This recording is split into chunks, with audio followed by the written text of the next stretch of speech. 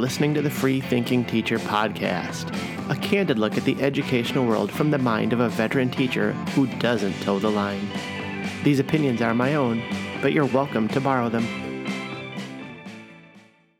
Welcome to this episode of the Free Thinking Teacher podcast. I am the Free Thinking Teacher, and today I'm delving into what I guess you would call an issue today, that being the student debt crisis. And I say that kind of tentatively because it's only a crisis in the sense that I think people want to make political hay out of it. It's no more a crisis than any other sort of financial burden that people have upon themselves. And that's what I'm going to delve into today, is why this fake crisis is allowed to be such a big deal. A little personal background to help clarify the situation here. Yes, I had a student loan, and it was fairly significant. And through the process of deferrals and minimal payments and whatnot, it did finally get it paid off, and it took about 20 years to do so. It sucked. I'm not going to lie to you. I'm not going to sugarcoat it. It was not a great way to go through the early part of my adult life, but it existed for a reason. It's because I could not afford the school I went to, and so I took out loans to help cover those costs. It's just a part of life, just like getting a car loan or a mortgage. So I'm not sure where the crisis part comes in, but perhaps some of you out there can enlighten me to that through comments or emails. I think the big problem here, the big beef I have with this is, besides the fact that people refuse to admit that it's just their own issue they have to deal with, is they're looking for the government to fix this problem. I'm not sure how or why the government could do that. I mean, they're just supposed to magically forgive all loans. They're supposed to pass a law telling banks to stop making such loans. That's not going to solve the problem. In fact, that may create a new problem, as there's a bunch of people out there who can no longer afford to go to school. It cannot just create some law to make the debt evaporate. It's just not going to happen that way. The banks or lenders who make this decision to offer this service do so in the terms of making money, and to be honest, they make it pretty reasonable to pay it back. That's not to say that there aren't some shady dealers out there, or people who make things a little more challenging than they need to be, but for the most part, the student loan process is a perverse but necessary evil. Let's take a look at the root of the issue, and that is, why the hell is college so expensive? Why does it cost so much for that service? And I think if we boil down into the realm of higher academia and we look at what you're actually paying for, you might actually see why this so-called crisis exists. It's not because of the loans, it's not because of the lenders, it's because of the way that schools are operated and are funded. I mean, if you look at what is on a college campus, you have all kinds of buildings which are likely donated or financed through endowments, so that doesn't factor into the tuition. You do have several faculty members and the secondary and support staff that have to facilitate the needs of a college campus. That definitely is part of the tuition. But then look at some of the other items on campus. I've been on a few college campuses in my life where I've seen they have the student support centers. That's all well and good.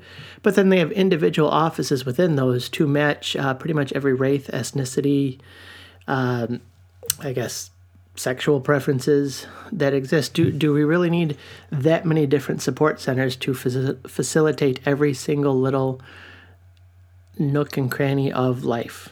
Or can we just have a center for support?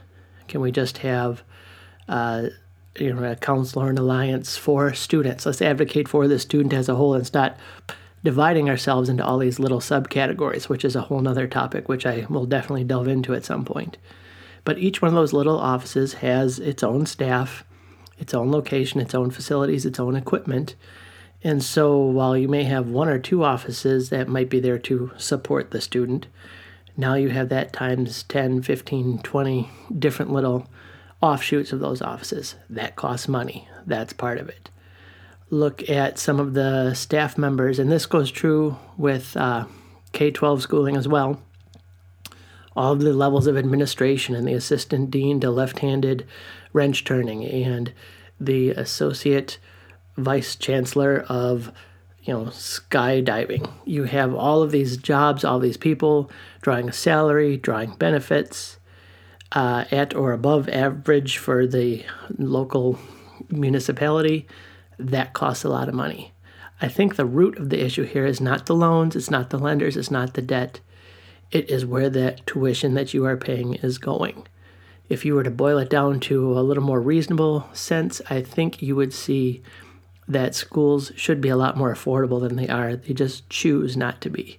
So if you want your lawmakers to do something to aid in the so-called debt crisis, don't look at the lenders. Don't look at making your loans disappear.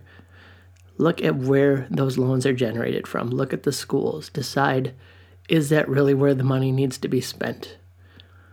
I realize as a person who had to pay off a student loan, it'd be great to have my debt disappear after the fact. But you have to look at where that money is going to start with, and then I wouldn't have as much debt at the end. Another facet to this fake crisis here is it's entirely optional. College is a choice you make, and if you want to make that choice, you have to find a way to pay for it. If you want to drive a car, a fancy car, one that's beyond your means, you have to find a way to pay for it. If you want to live in a home or even rent, you have to find a way to pay for it. Same is true with college. No one's saying you have to go to school. No one is saying you have to go to a particular school. Perhaps you need to go to something that's a little more within your means to pay for it. Those are all options that people need to make. And I think a lot of people, especially in the younger generations, don't want to have to face those decisions. They'd rather have somebody else solve the problem for them. And I'll admit, when I was in my late teens, early 20s, I was probably thinking along those same lines. And now that I'm much older than that, I realize that that's not the case and that needs to be fixed. So your options are find a way to pay for it. Find something that's a little affordable. Here's an idea. Maybe you don't get to go to college. Maybe you need to decide if that career avenue is right for you. In fact, I think a disservice we do to a lot of our high schoolers is we make them decide that college is just what automatically comes after high school. It's not always the case. It's not always necessary. There are plenty of successful people out there in the trades or in other facets of life that may have never gone to college or certainly not earned a degree. You could also take it slowly. That college does not have to be done in 4 years. I'm a living example of that. Between the time I started school and the time I ended, 7 years elapsed. I took my time. I even had a few gaps in there so I could earn some money. Speaking of gaps, I'm a big proponent of the gap year. I think that is something that might help people mature a little more before they jump into the realms of higher academics. Take your time. Go through this. Take a year off. Earn a bunch of money. Earn a shitload of money in that year after high school. I guess I shouldn't use the term that you're going to earn a lot, but you could definitely earn some to pay towards that school or to take care of other expenses so that you're more prepared for school. It's all about taking responsibility. And I think ultimately that is what you're supposed to learn through college, but also as a part of the college vetting process and learning how to financially take care of that college process. It's all about the responsibility and who it falls on. So as to the student debt crisis, I think it's bogus. I think it's completely trumped up to make the politicians have another issue to talk about and a way to woo the younger voters. And it really doesn't exist. It's all about personal responsibility. I'll be back with my Welp review right after this. You're listening to the Free Thinking Teacher podcast.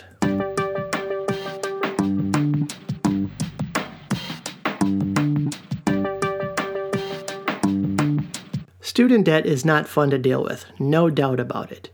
However, this crisis that has been drummed up is nothing more than a scare tactic created for political gain. If anyone thinks lawmakers can make debt go away, they're fooling themselves. Fake crisis to curry votes. 0 stars. You've enjoyed the Free Thinking Teacher podcast. Intro and outro music are excerpts from Think About It by Ryan Anderson. Bumper music is from A Thought by Poddington Bear. Both pieces courtesy of Free Music Archive. Please follow the thought process on Twitter at FTTeach. And comment on the blog at ftteacher.blogspot.com. Email topic ideas comments and questions to freethinkingteacher@gmail.com. Be sure to subscribe on Spotify or Apple Podcasts. And remember, these opinions are my own, but you're welcome to borrow them.